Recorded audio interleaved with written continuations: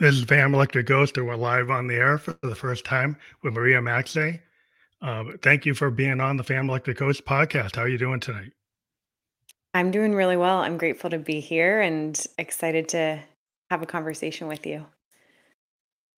I want to let people know that we are a featured podcast on the Newsly platform. You see the icon up there, says listen on Newsly. And for those who are listening or watching, if they use coupon code GHOST, they can get 1 month free subscription on that audio only platform. We are a featured podcast. We'll be on there later tonight on Newsly.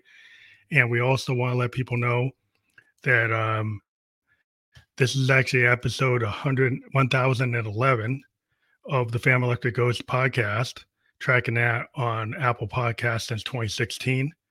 And we also, for those of you who are just listening, we do have your website URL, and that's mariamaxay.com and /podcast gift breakthrough sessions. And that will be fully clickable when we're published. And so that's this, we always encourage people who listen to check out the URL to get a deeper dive. And then today, like the topic we wanted to talk about is what women self-abandon and how to reclaim their natural radiance. So again, thank you for being on the podcast. Thank you for having me. I feel like it's really fitting that this is episode 1011 for you because 11 is my favorite number. So feels like perfect alignment. It's always fun. I just been doing this for a while, but it's just an interesting process. I feel like it's a master class, 1,000 hours worth of talking to people who know things that I don't know or are Mm. experts in their area. And I want to probably start with some of the questions. I think you sent me some additional questions that I could ask you. And one of them is, what do you mean by self-abandonment? And maybe you can kind of define that for the folks in the audience, maybe, or you can start with an introduction and kind of give a background to yourself and then address that. Yeah, absolutely. Maybe an introduction, like a small one, is helpful. So I have a background in dance as a performer and choreographer and shifted into yoga later on and got very interested in the body mind connection through eating psychology coaching and also somatic work. And so, what I do now is I work with women who are looking to bridge that body mind gap, whether that's to create greater confidence, to create clarity, to have more harmony in their relationships, to go after career change, or to even create their careers. So, what I've looked at and what I've seen quite a bit, and this is part of my own journey as well. So, it comes from an informed place. And with the women I work with, is this aspect of self abandonment. And what I mean by that is the tendency to forget about ourselves or to remove ourselves from our own expression, our own authenticity, our own desire. And so, what I mean by self abandonment is like when we've left the truth of ourselves behind, what we actually want, what we need, our dreams, our desires, for the sake of, maybe we'll get into this in a little bit, for the sake of anything like fill in the blank, whatever that value is for someone that they perceive they're going to get by putting themselves second or last, right? And this often develops at a younger age.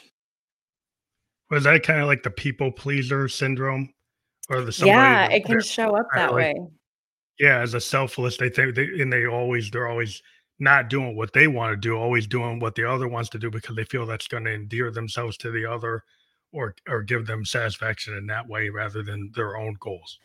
Right. And it's actually seen as something really noble, I think, for in a lot of people, right? Like identified as something pretty noble. It's like you said the word selfless. And there's been a lot of judgment on selfishness as if it's a negative thing, when really, if we look at selfishness, it's like to be full of yourself, meaning your cup is so full of who you are that you're not trying to get anything from anyone to be who you are, right? And then you're just adding. So there's this concept of like we're either givers or takers. Yeah. And it's hard to be a giver when you're not full of yourself, when you don't know yourself, when you're not taking care of yourself. So, I talk about with self abandonment, it can look like, and I just speak from the perspective of the feminine, right? Because that's Mhm. what I know in my lived experience, and I'm sure you have amazing value to add to this conversation too from the other perspective, and there's many others. So to bring what I was gonna say in is this good girl conditioning can actually show up in self-abandonment, also like good boy, right? Like just be the good girl, which looks like I'm just going to make sure everyone else is happy and then like I'm keeping the peace and I'm not ruffling any feathers and then everything will be fine. Well, what happens in that process is everyone else might be fine, but you're not fine. And then eventually there's a huge rub, whether that's within one's like psyche, right? Mind, body, soul connection, whether that's within their health, whether that's just within general satisfaction, which inevitably is going to bleed into relationships at some point. It's inevitable. Yeah, I think what happens, like being a creator, I'm a songwriter, producer, I'm a software designer, I'm a creative. And Yeah. what I find is a lot of people, they feel like, well, if you're arrogant to think that you can do your own work, because there's a canon in poetry, there's a canon in music, there's a canon in painting, and I've talked to tons of creators. And there's always this like, well, this imposter syndrome, Mm. even among artists I work with, that they have tons of work that they won't show anybody because they don't think it's good enough. And even though they're in the field, they still don't believe a lot of it is good. And when I try to push them as a producer, I find show me the song you're the scared most scared to, or afraid to show anybody. And it's hard to get that because a lot of times they want to please me or they want to show they can do something that somebody else already did. And I said, well, they already did that. I, Yeah. I want to hear what you're doing. And so a lot of times it's like there's this thing where you don't feel you're good enough. You're self-sabotage. You have all this work you won't show anybody because it's like you want to please everybody by just doing what they want rather than what is it that you want to do. Yeah. Yeah, I mean, that's so powerful that you invite people into that. I highly respect that. And like, what a call forward. And, I read something recently around like imposter syndrome really generally shows up just before we're going to have the opportunity to get good at that thing. And we've been an imposter at some other point, and then all of a sudden we were, and now we're feeling that somewhere else. But in general, I was reading too that it comes up a lot in high performers. So people who have a natural tendency to be quite high achieving, and that breaking that seal of like being like a meta performer versus a high performer is like that seal between being really interested in what we're capable of versus like how people are gonna perceive us, which I still navigate this. I notice the tendencies in me too that are like the imposter syndrome shows up or small moments of self-sabotage. And I think it's very human. It's more so about being able to hold it. And to your point, which even reflects back to self-abandonment, I think people are really concerned with how people are going to perceive them. Maybe not because we might not consciously care what someone thinks of us. Sometimes we do. But underneath that is the underlying need to belong and to feel safe and secure within community, right? Which goes back to like, it's ancestral. It is so far woven back in like our primal body because our body still remembers that we need each other to survive. The difference is nowadays we can actually be just fine without without that network on Yeah. a survival basis. It's really important to have community for our mental emotional well-being, but the survival instinct is not actually true anymore, though it can feel very true. And that can be the thing that's underlying whether someone stands up for themselves, uses their voice, taps into their desire, pursues their creativity, shares their art or not. Because underneath it's like, I want to make sure I'm loved and I belong. Well, the wolf at the door, is like, is the words that you get from the critic or you get from your audience when you try to go outside the box. Because a Mm, lot of times, like, as an artist, you get put in a frame and you could be a 19-year-old kid and your biggest song get millions of views. That's what people perceive you to be. And yeah, then if you try to get out of that box because people don't know that you actually can do multiple genres, and that happened to be the one they liked. And then you don't necessarily want to stay there, but you're too scared to move out of that box because now you're kind of labeled as yeah, that. And that's always like the artist problem. And once in a while, you get guys like, you get people like Lady Gaga, you get David Bowie, you get Prince that would redefine themselves every album. yeah. We come up with a totally new stage persona every album, and it was like, oh, well, I like Purple Rain or I like 1999, but then they went to something else. Yeah. But we went from Ziggy to Lad Insane to Thin White Duke. He kept on changing, and it's hard to do that because the machine wants you to stay in something that's repeatable, and Mhm. they just want you to repeat what you've already done, and to push that is kind of against the grain. Yeah. Yeah, and I think that comes from, like, we live in a society that's very comfortable with identities and labels and, like, certainty. We definitely want certainty, and we want to know who we are and who someone else is, and we're more comfortable if things don't change. And yet, the irony is, like, comfort also starts to feel stagnant, and within stagnation is dullness, but we also want aliveness, right? So it's like aliveness and growth is inherently going to be a little uncomfortable. And so we kind of get caught between these polarities of I want comfort and familiarity, but the minute I have too much of it, I don't like it. And I want the other thing, but too much growth. And so that dance. And so that's where I think, like, really getting to know ourselves is so important, and getting to be what I'll call self-resourced, which is the ability to care for ourselves. So even if we put something out that someone is like slandering, or someone just doesn't get it because we changed our mind and changed sort of like our identity and the way we're showing up, even if that happens, if there's a lot of rebuttal around it, we can be like, wow, I'm feeling all the feels around this, and I got myself.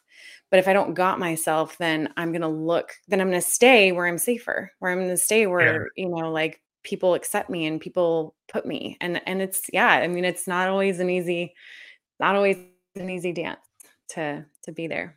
it's like that codependency is like it is comfortable to stay in your codependency. It's Yeah. fearful to go out of it.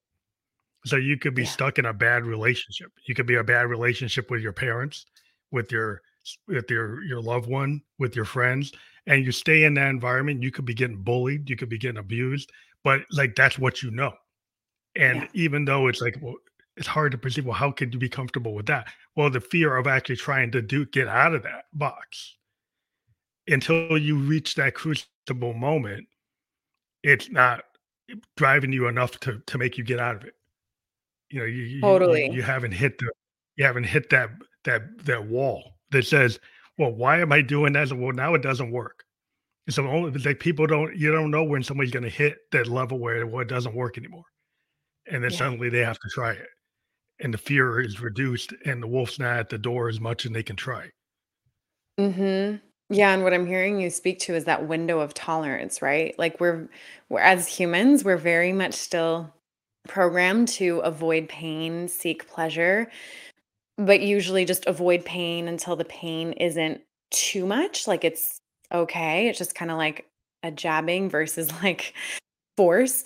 And I think that the challenge becomes getting to know ourselves and like what we really want, and asking those questions, which for some is like even having the time and space to ask oneself that question could require more resources than, is accessible, let's say, or just more space than is accessible based on life, right? And so the ability to start to shift, okay, if I'm not creating a life out of avoiding pain, right? Which is still going to be a natural mechanism. What am I looking towards? What am I looking towards? What do I believe in? What can I conceive for myself? What can I imagine? And start to actually use the faculties of our imagination to conjure up, like, wow, this could be possible for me. And then look for evidence outside of ourselves that this is possible. Because if someone else is living it, it's possible for us too. Right. But we got to be able to have the courage. So I think courage is a piece that we're even sort of like touching on. Courage to try something new, courage to move towards the fear and walk through the door of fear. Uh, and I love this acronym for fear: false evidence appearing real. Because so often we walk through that door and we're like, oh, I'm not dead. And to your point of like something that feels codependent, whether it's a job or a relationship, it's like those moments of creating greater independence can feel like, like, is this going to be okay? And then little by little, as long as we're willing to move through the fear, we can actually create a lot of freedom. And that doesn't necessarily mean that anything needs to end. It's just about being willing to change it. having the Yeah. courage to transmute. Well, a lot of times, like musicians I've run into, we get into this perfection mode Mhm. where like everything's got to be totally perfect. And a lot of times it's been addressed by some great artists like Victor Wooten, a famous bass player, was giving a master class showing people like there's no bad note. And he actually Mhm. went through multiple scales showing basically a rhythmic pattern that he just transposed to multiple scales and said, you could say this is the bad note. But if I'm feeling it and I don't react and you don't see me act like it's a bad note, then it's not a bad note. So if you live in that present moment, you can actually, because if you're just always living for the next note, and if you then you're thinking you're gonna miss it, you're not living in that moment. And you're not actually enjoying it. You have so much anxiety about it. You're probably gonna hit the perceived wrong note. So the idea is to like live in the present and trust yourself and also understand that happy accidents in what we call in music are opportunities to Mhm. actually take that piece to another level rather than trying to constrain it. You kind of take that muse and don't ignore it. Yeah. Actually, learn how to respond to it. And you can use that kind of methodology or mindset in everyday life, like riffing as a public speaker rather than staying on point everything that you wrote down or Yeah. being able to express yourself in a moment as an actor like in the method acting and like enveloping in the role and not exactly having the dialogue but understanding that role enough to be able to actually be that person. Yeah. It's amazing what you're saying. I love that. And I'm really sourcing from my dance background and choreography and improv background because it's the same thing, right? Like when I was so, years ago when I was choreographing much more, um, those moments where something happens that's a mistake was like, this is like an opportunity was just born and this is amazing. Like now this is part of the piece. And so within like the notes that you're talking about, like I can't discover that if I'm thinking ahead to the next section of this dance. If I'm in it and we're in this moment and we're perceiving everything that's happening, taking it in, drinking it in, then we can catch that and expand upon it and realize something new. And to your point, I think that that's so true for life too, right? Like if I'm always a year ahead or 5 years ahead, then like I miss what's happening now. And what we're after is being here now after all, right? So it's kind of like Yeah. another irony thing that we humans do. We're like I do this too. Like I think ahead and then I get myself out and it's like, okay, wait, let me come back to the moment. And with that thing of mistakes, I think I was much better at realizing that when I was dancing much more and like improv dance was something that was so fun and you just can't be anywhere else but the moment. You just can't. How do you improv and be 5 minutes ahead? You can't. You got to be here Yeah. now. So even different than like rehearsing a move, right? And so that can be such a great translation to life. Like if we do something the same way all the time, for example, drive the same way to work or walk the same way to the car, do it differently, break it up, like aliven yourself, get present to now versus like, this is the way I do it. Do something different, spice it up. Even like your expectations in your relationship, like if you're stuck in a pattern and Mhm. you expect your partner to, you're like anticipating what they're going to say, anticipating what they're going to feel instead of actually listening to what they how they feel right now. And because Relationships are a it does, huge mirror. yeah, and if you just you're putting your partner into this like I know this perceived partner is like your soulmate, it should behave a certain way because that's your expectation, rather than accepting how they're actually behaving and thinking that something's going to change in the future. Or like it's the kind of Victor Woden moment, like why not live in the present and listen to what they're actually saying instead of anticipating what they're going to say or anticipating what they're going to do. Actually, deal with the way they are. Yeah. But I think a lot of people don't want to do that because they have these expectations and they want to meet those expectations, or they don't meet the expectations, and it causes the conflict. Yeah. Yeah. Absolutely. And I think that goes back to like that there's some part of us that does that because it wants familiarity because that feels safe and like the unknown is unknown and uncertain and yet there's so much possibility in the unknown and there's so much potential for connection. So I love that example. Like if I'm holding a perception of how my partner's going to react to this thing that I say, then I might already be like, let's just say I'm imagining it's negative. I'm going to be in a defense. And the minute he says something, Yeah, I'm going to jump be defensive, get right? triggered. Yeah, you get triggered right And into it. then, yeah. And it's like we set the trap ourselves, but we don't realize it. So, like, it's so crucial what you're saying because it's really like, let me listen with my ears, but also with my body and with my heart and lean in with curiosity. That's something that I found is Yeah. super incredible because we all think that we mean the same things with the words that we say, but, like, the fundamental point of successful communicators is that they understand that we all have different labels for different things, right? So, when the one person says one thing, if I perceive that as, like, meaning something specific or something that's triggering to me, and I don't ask, "What do you mean by X?" We might be having a dialogue Yeah, on going, like, those 2. sideways, it goes Yeah, sideways. and then we can't communicate, so it's super amazing to Well, be a lot able of to. times as a songwriter, I mean, as a songwriter poet, I purposely create situations like the famous, like, writing example is baby shoes, never worn. So that kinda is a very, like, it leads you to interpretation. Or if you think about Mm, the Victorian poets, the concept of little death, it's like, what does that mean? Well, it actually means like sexuality. It's like mhm, create the creation moment of sexuality, but they didn't say it that way. They said little death. So you got like, what does that mean? You got to unpack it. So a lot of times as a songwriter, we purposely make things kind of gray because we're telling stories, and we purposely want to leave room for our audience to kind of own it. Like I put it out there, but the audience owns it, and then they can take it, and then they can. I had an original idea, but I might have wrote it in such a way that like, is it really about me? But is it really about the macrocosm? It's about like a common human feeling. It's not just my feeling. It's not my personal situation that happened. I could have actually wrote it like a fictional story, and mm, it mhm. really isn't me. It's somebody else I knew, and I write about, and you assume it's me. Yeah.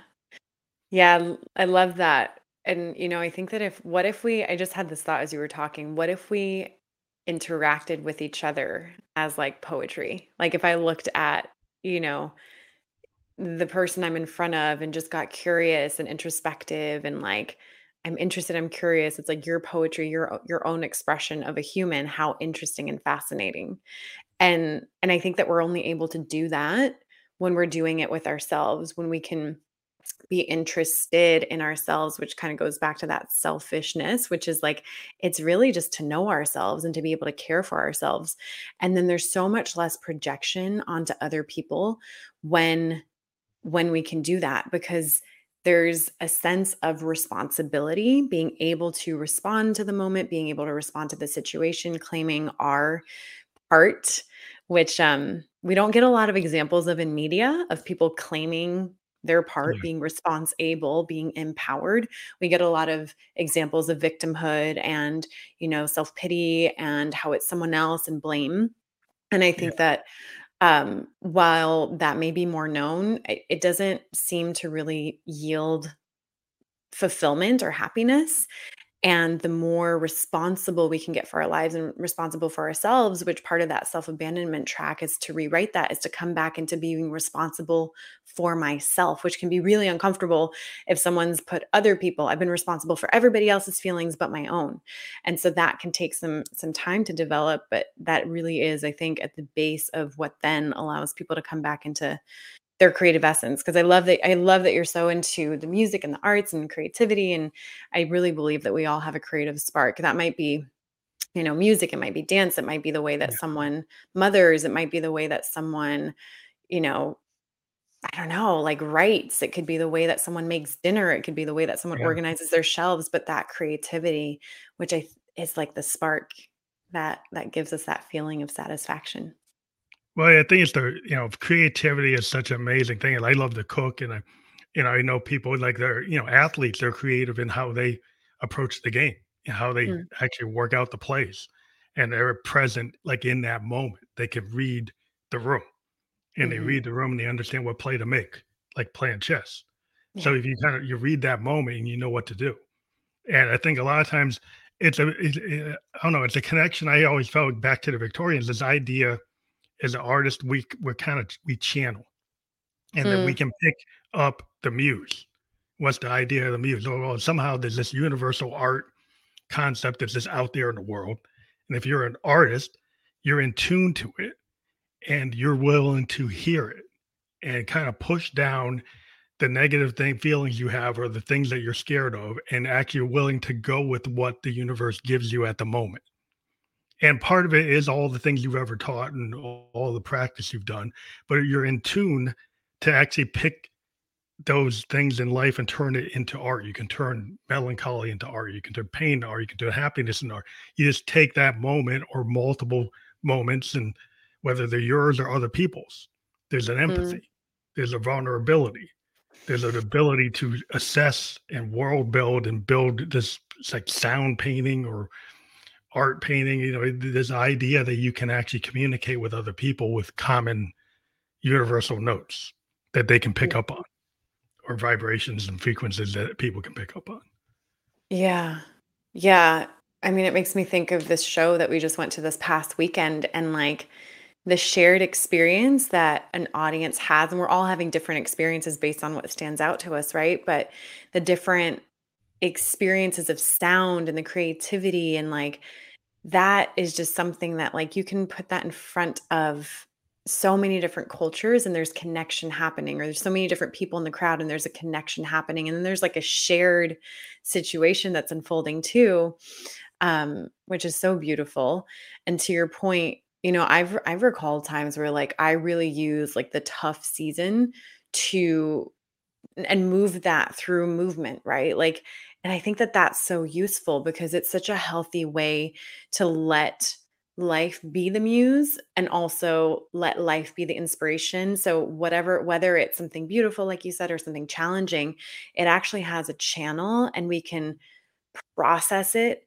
And I think that like emotional IQ is so much about how we're able to healthfully experience our emotions and channel them, right? Like we have examples of what doing it destructively can look like and then what doing it healthfully can look like. And to your point, I think art and expression and just any kind of, I guess, embodied because you're present. So an embodied experience can really have on our emotional well being. What I love about like, if you're a public speaker or a musician, like in front of a crowd, there's like that immediate feedback. And I'm a sound designer. What does that mean? I build my songs from the sound waves up. I take synthesizers, analogs, and keyboards and stuff. And I before I even do anything, I create the tone I'm going to use.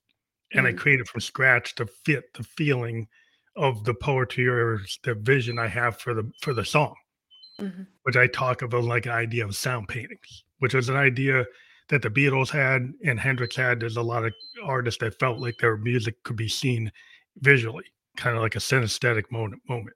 And then when you build these sound waves into tones, you kind of know how that the fans react to it.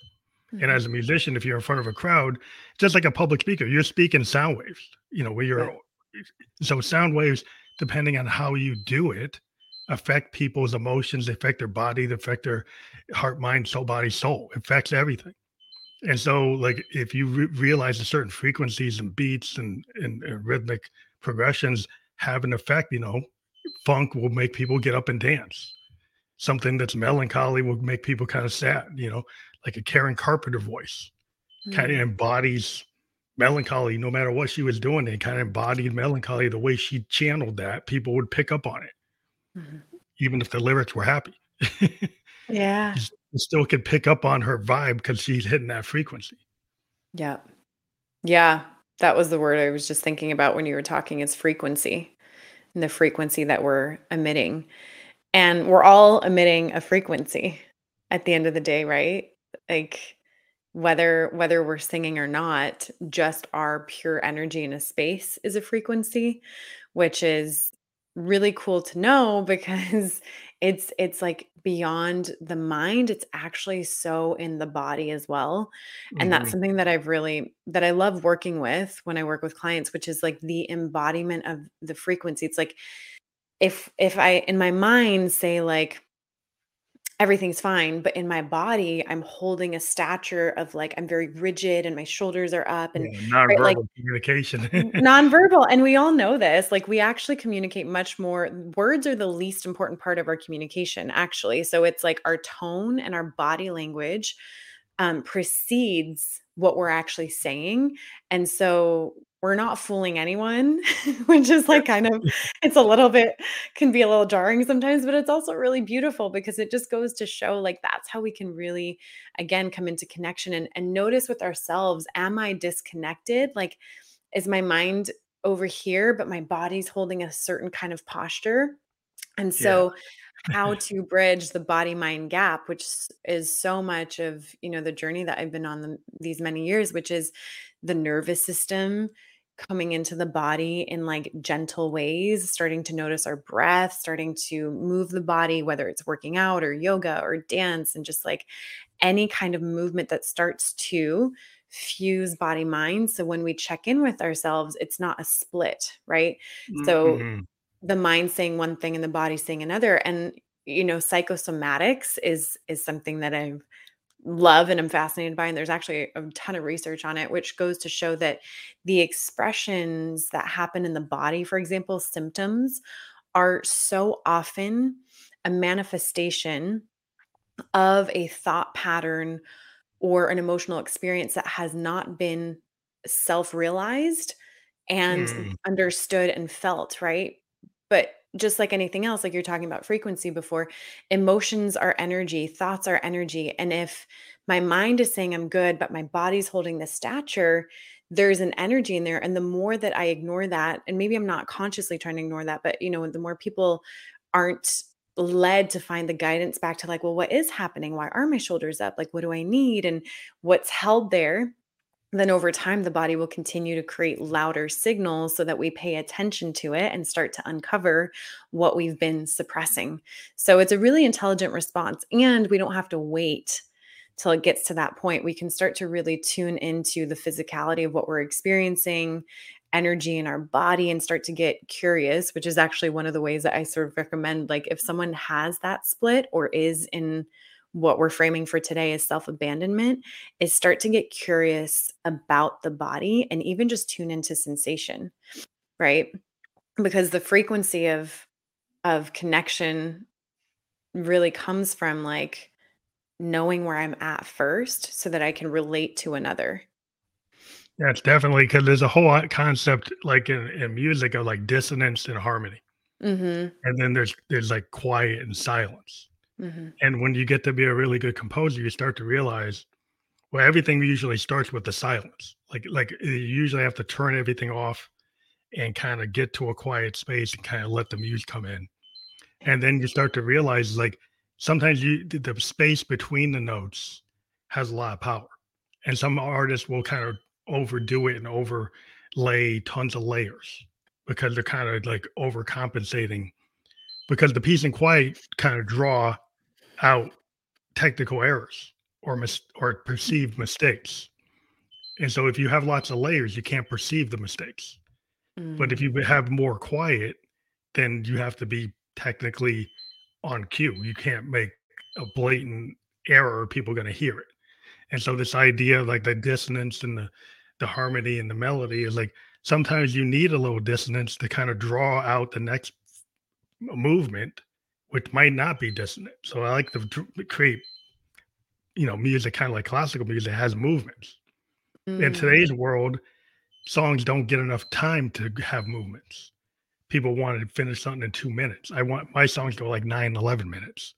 I So love they, that. they, they have lots of movements and changes, which a lot of people don't have the patience for. But I'm a child of the 70s. So I was listening to Yes and Genesis and Led Zeppelin, and they had songs that had movements, they had changes.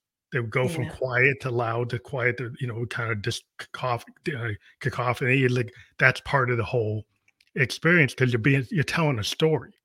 But Mhm. you can't really tell a story if you're just totally beat focused and focused on perfect melody and perfectness, and no imperfections. Then you don't have a chance to kind of stretch out. And I Yeah. think some people don't give themselves enough time to stretch out. They just want the quick hit, quick response, immediate answer. So profound. Yes. And I just can't help but get so excited about the creative conversation and how it really relates to like emotional, mental well being too, and just well being in general. Like what you said around space, right? That space can highlight technical errors. And I think that that's so profound because it's like when we don't get space in our lives to connect with ourselves, to be present with ourselves, the technical errors can start to get, they'll just start to accumulate. And then greater dissonance happens. And to your point, I love that like some dissonance is actually, it's almost like contrast. Like when I know that I don't want this experience, when I know that this is not the direction that feels aligned for me, then I can reroute. But if I'm never taking the time and the space to just sit with myself, which can feel crazy to people nowadays because of like the pace of our songs are 2 minutes or like, oh my God, that's too much. But if we don't take that time over time, the dissonance is going to start to accrue and then it's hard to be creative with it. Now it just is like one big like technical error in the way that needs to be addressed versus utilized and inspired from, right? So that's something that made me think about. And I think that the song lengths and the lack of space between songs, I'd never thought of this until we were talking about this, but it's such a reflection of where we're at as a collective. Like so much coming in so fast all the time, hard to get space, and how important that is for us to be able to digest what's going on different levels, whether it's mentally, if I'm scrolling on a bunch of different apps all day, I'm not digesting the mental Yeah, material and it's like a backed up toilet. It's like really like a yeah, toilet that's about to overflow. yeah. No wonder we're going a little, wild. And even emotionally, if I'm not taking care of that and it's getting like to be a backed up situation, which it is for a lot of people, that sewer is eventually going to explode. And so it doesn't have to get to that point, but often that's what happens because people are just like on this fast now instant thing Overload. that's Yeah, it's yeah. just a total overload because, like, like I still love to go back and read my Victorian poems and read Wordsworth and Lord Byron. And people today, they don't have the patience for that. Because Yeah. I was showing this other songwriters like that's too long. Because I was showing them like an epic poem, and so I can't imagine actually sitting down and reading this epic poem for pages and pages. But Mm, that's the art of that time period. right. And even going back like into the music in the 70s, song lengths are way longer. There's way more movements. There's a lot more complexity. There's quiet moments. People aren't trying to be perfect. A good example, like Neil Young. Neil Young can have a really awesome pitch when he wants to. He'll do a Nashville recording with a bunch of country guys, and it'll be sonically perfect. But then he'll go with Crazy Horse and be like a punk rocker and not care if it's perfect. And Mm, he will say, he called it at the time going into the ditch. And he said they did 3 albums in a row, and he called it the Ditch Trilogy, where he just went with Crazy Horse, and they did this kind of punk rock in an age where people weren't doing punk. He's like mm, 72, 73, 74. He's like, people are like, "What's this? Either you're the guy from Buffalo, Springfield, or you're from Crosby, Stills, and Nash. Why are you not focusing on your voice and trying to make it perfect?" And he said, "Well, that's not what I'm into. I want to do something that represents my emotions, which is going to be maybe second, third take, not trying to redo it and let it be what it is at that moment." And I was yeah. very entranced by that. I was like, I like that. And I still like that feeling when I'm recording. I try to capture that like vulnerability and realism and just honesty of that moment. Mm, I so greatly respect that. That's so it's so cool. And It's a it's different yeah, it's mindset. so real. It's a different mindset and it's learning to appreciate. Look, I know I can talk about self-abandonment stuff and perfectionism because it's something that I have journeyed with a lot and I still bump up against it. Um, but yeah, just it's like the energy that gets spent on that and like I almost like I do want to say um wasted on that process versus like being in curious flow and creation and like authentic expression and that vulnerability that uh is just so it can be so enriching and awakening is so cool. So I highly respect that that's part of your process too. And that's what I find like I went to something called ecstatic dance this past weekend and I don't know if you're familiar with it, but it's just yeah, it's like a free flow. There's a DJ Freeform. set, free form. It's like a totally sober event. Like phones are put away and you're just in community dropping into music and movement and they're like if It's like it is the happening. most imperfect it's the most imperfect experience and the most raw and real, and it's the most joyful place for me. It is and the aliveness that's in that room with people making sounds or making faces or doing silly things or having deep processes, like anything is happening. Hmm. Anything goes, really, as long as we're respecting others, and respecting the space, like, that level of play and childlike nature and to see a room full of adults Yeah, that's doing that. freedom. It's kind of a childlike freedom before you were told how to behave. Yes. And they like the whole thing with a lot of artists, find people, you guys are immature. See, why I'm immature because I choose to do something original, not unexpected, unpredictable, less controlled. Yeah, Mm, maybe that's immature because like immature is to sit in the cubicle and do the same thing 9 to 5 every day. And the artist is going to maybe do something that well, I don't expect that. I didn't really see that. I don't understand it. Well, that's the nature of like art yeah. of that childlike abandon that you can actually nobody told you can't do it. Like the idea when Orson Welles was doing Citizen Kane, he's like people came to me and he has a story where people were saying, "Well, how do you come up with these shots and the direction?" So I didn't know what I couldn't do. I Mm, just thought I could lose my eyes and whatever I could see, the camera could do. So why not? Nobody told me like there were rules and I couldn't do this and I just did what I thought was possible. And nobody told me what wasn't possible, so I just did it. It's like that kind of abandoned people were like, "Oh, you can't do that," but because that's what people in the canon will tell you. Think you got mhm. to do it like A, B, C, D. You got to do it that way. And the Yeah. idea that you can break out of that just because, why not? People don't believe in themselves. A lot of times it's like you got to have that belief Mhm. that you can actually do your art, or you can actually speak that statement instead of being the person that doesn't raise your hand, doesn't say anything, and just letting everybody else talk, and then you don't talk. Yeah. Yeah. Ugh, I love the question, "Why not?" And also it makes me think of, "Why not me?"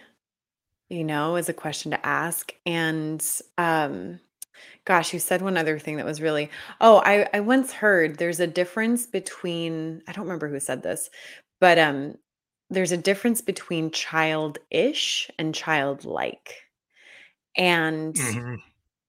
That's the difference between, like, do we mean childlike from the No perspective. responsibility. Right, or and childish is totally different, like, we could see that as immature, right? It's kinda like there's certain things that we wanna be able to access and grow into and develop into, but childlike is, like, innocence and it's curiosity to me. It's Mhm. Yeah. playfulness, it's fun, it's curiosity, and I love that what you said, it is the opposite of self-abandonment. It's actually having abandon within oneself, which is like totally being in oneself in the moment and owning that and being present to life. And yeah, I think that the just any creative venture is so helpful to tap into that quality. It's like that art therapy. Like I've talked to so many Mhm. therapists that say you take somebody that feel they can't be creative and you get them to like paint, even though they say, "Well, I can't paint." You get them into do it. You just do it. Just come up with something. Don't have any expectations. Just do it to try to feel it out. Yeah. Or somebody in different. You take different types of art forms and you use it as therapy. Whether you're banging on a piano, you don't really know how to do it, but you give them the permission to touch the piano. I mean, that's Mhm. how I got into playing piano. I was able, so I gave myself permission because I bought one. I didn't know how to play it. I said, well, if I own it, then somebody won't tell me I can't touch it. And then I'll actually go and experiment with it because now I own it. So then nobody can tell me I can't use it. And that's what happens with a Yeah. lot of musicians is they get their instrument and say, well, no, learn it because they get so passionate about it and they want to have their own. So somebody doesn't tell them to go away and they can't use it. They go and they learn it.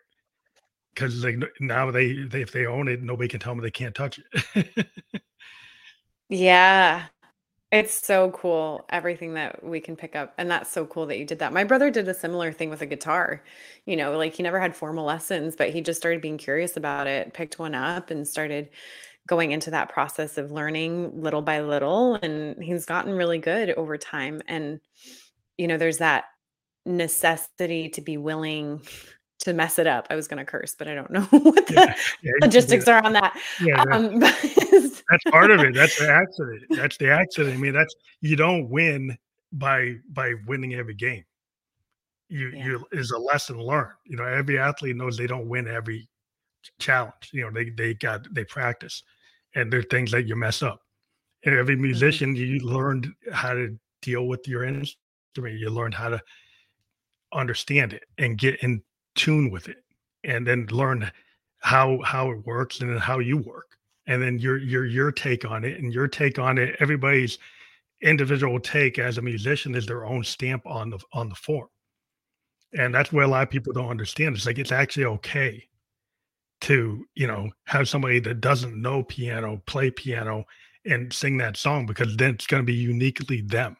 And a lot of people have figured this out that they'll go and take an instrument that they don't really know and do something on it, like a bass player go to the guitar or a piano player go to the guitar and the guitar player go to the piano because the result is usually something very different because it's a different Mhm. perspective. And sometimes that perspective is very enlightening.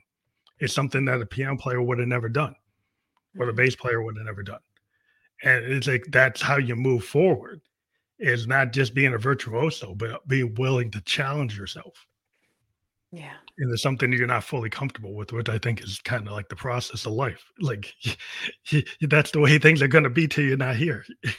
Yeah. Yeah, and just getting really honest about that and, like, confronting that, I think can make the process maybe gentler, like, it's not meant to be done perfectly and super, like, well, and part of this self-discovery is being willing to discover ourselves in something new, and what you just spoke to is a perfect example of the show I mentioned earlier that we went to this past weekend, which was every member of the band, they, like, rotated throughout the show, and they each played the instrument. Like, it was incredible to see them switch from guitar to the bass to, there's this, like, frequency machine, it's, like, called the Moog or something. I'll have Yeah, to Moog, yeah, Moog, Moog, theremin. yeah, it was Yeah, amazing. yeah, that's a cool thing. And it's so cool. And, there was one of like, drums, guitar, bass, and all these other instruments, and they were rotating, and I was like, "Wow, that is so impressive and so inspiring to see, like, that level of genius come on." And what is genius? Like, in that moment for me, what that meant was just the ability to be so well versed in various forms of expression and with various instruments, which must mean that they had to go through like a massive process of like it sounding awful or making Yeah. mistakes or it was clunky. But we get through that to then like get to the ability to be able to do that so well. And that was just, it was really inspiring to just consider the process that each one of those artists would have gone through to be able to achieve that and as a band too. Well, I think in life, you have to look at things as like, they're problems we get, and do you just use the same solution, or do you Yeah. come at it from different angles? Right. Yeah. And a lot of times people just want to use the same algorithm or the same formula because that's the only thing that can work. And then what happens in science, we find there are theorems that get broken. There are new things that it finds like, that isn't actually true anymore Mhm. because you keep on pushing it. And then you keep on like trying to like prove or disprove. And so I think, there's a lot of people, like you said, they like the predictability, but on the bleeding edge of innovation, there's all these people who are kind of in the new frontier. And with Mhm. the people who go into that new frontier, they sometimes, there's a lot of criticism. There's a lot of criticism of the person that doesn't do it the way that everybody's always done it. Mhm. But that, then everybody says, oh, wow, now you have something new because the person's willing to do that. And so I think people in their lives, they have a lot of things they could do. And are Yeah. you going to regret the things that you didn't try Mhm. because you were scared? Not that everything you're scared of is good. There's a good reason why you're scared because your body's trying to protect you. But there's some things that are like that's a wolf at the door, and there's real no consequence other than like you've got an irrational fear. But Yeah. Yeah, absolutely. And I definitely think that, much more often, especially if we're talking about, you know, I'm based in the US, I think you are too. Like, for the most part, when we have access to certain things in our life, most of the fears are the wolf at the door. The ones that are really about survival, we know, and that's amazing to know. And so it's just good to question, uh, be able to be willing to ask the question, like, what are the stories I'm telling myself? Because the story I'm telling myself is likely creating the fear, and is it based on something true? Is it actually true? Do I actually know for sure that it's true? And how would I show up and who would I be if I created a different narrative? And if we can see that there's a new narrative that would come online, well, then it's probably that the fear is the illusion, and that there's a possibility for us to walk through that door and realize, like, everything's all good. There's actually opportunity here if I'm willing to at least digest the fear.